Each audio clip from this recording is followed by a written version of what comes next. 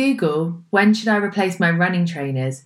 And you'll be hit with a ton of content that tells you shouldn't possibly run in your trainers over 300 miles.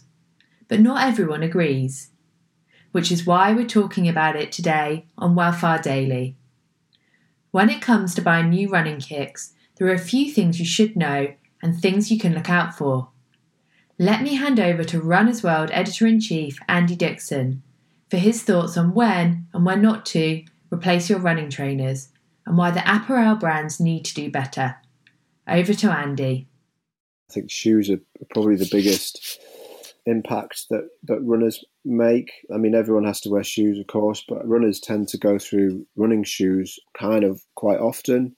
You know, in 2018, there was 480 million pairs of running shoes sold. So that just gives you an idea of, you know, the scale of the running shoe market.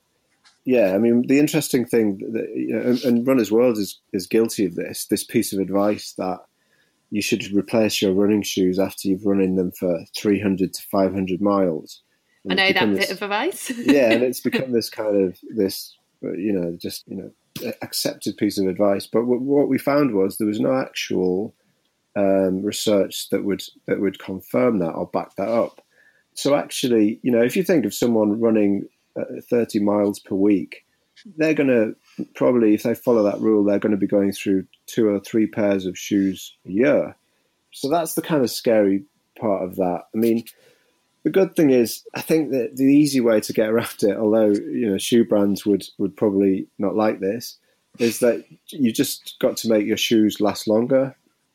I think until your shoes actually actively the midsole starts to visibly break down, then you shouldn't be just thinking, right, I've run 300 miles in them. They look otherwise fine, but I'm going to get a new pair because I'm worried about them. I think until the outsole starts to really wear visibly, or there's wrinkles in the sole, or obviously there's a hole in the upper, I think we should all be. But it's hard as a consumer because we're bombarded with messages that say, here's an update on that shoe that you loved from last year. Get the new one. It's a new colorway. It's got a jazzy new stripe down the middle of it. And I think we just need to get past that to say, actually, we need to buy stuff, yes, and run in it, but we need to make it last longer. The really interesting fact from the feature was that if we all held on to shoes for just another 3 months, which is nothing if you think about it, collectively the drop in the footprint that would leave would be a 25% reduction.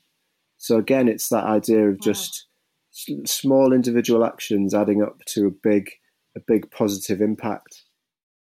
If you're keen to hear more running advice, then head on over to Wellfire the Running Podcast for full episodes with expert advice and inspirational stories from the global running community. Now have a lovely day, and I'll catch you back here tomorrow for some more Wellfire Daily.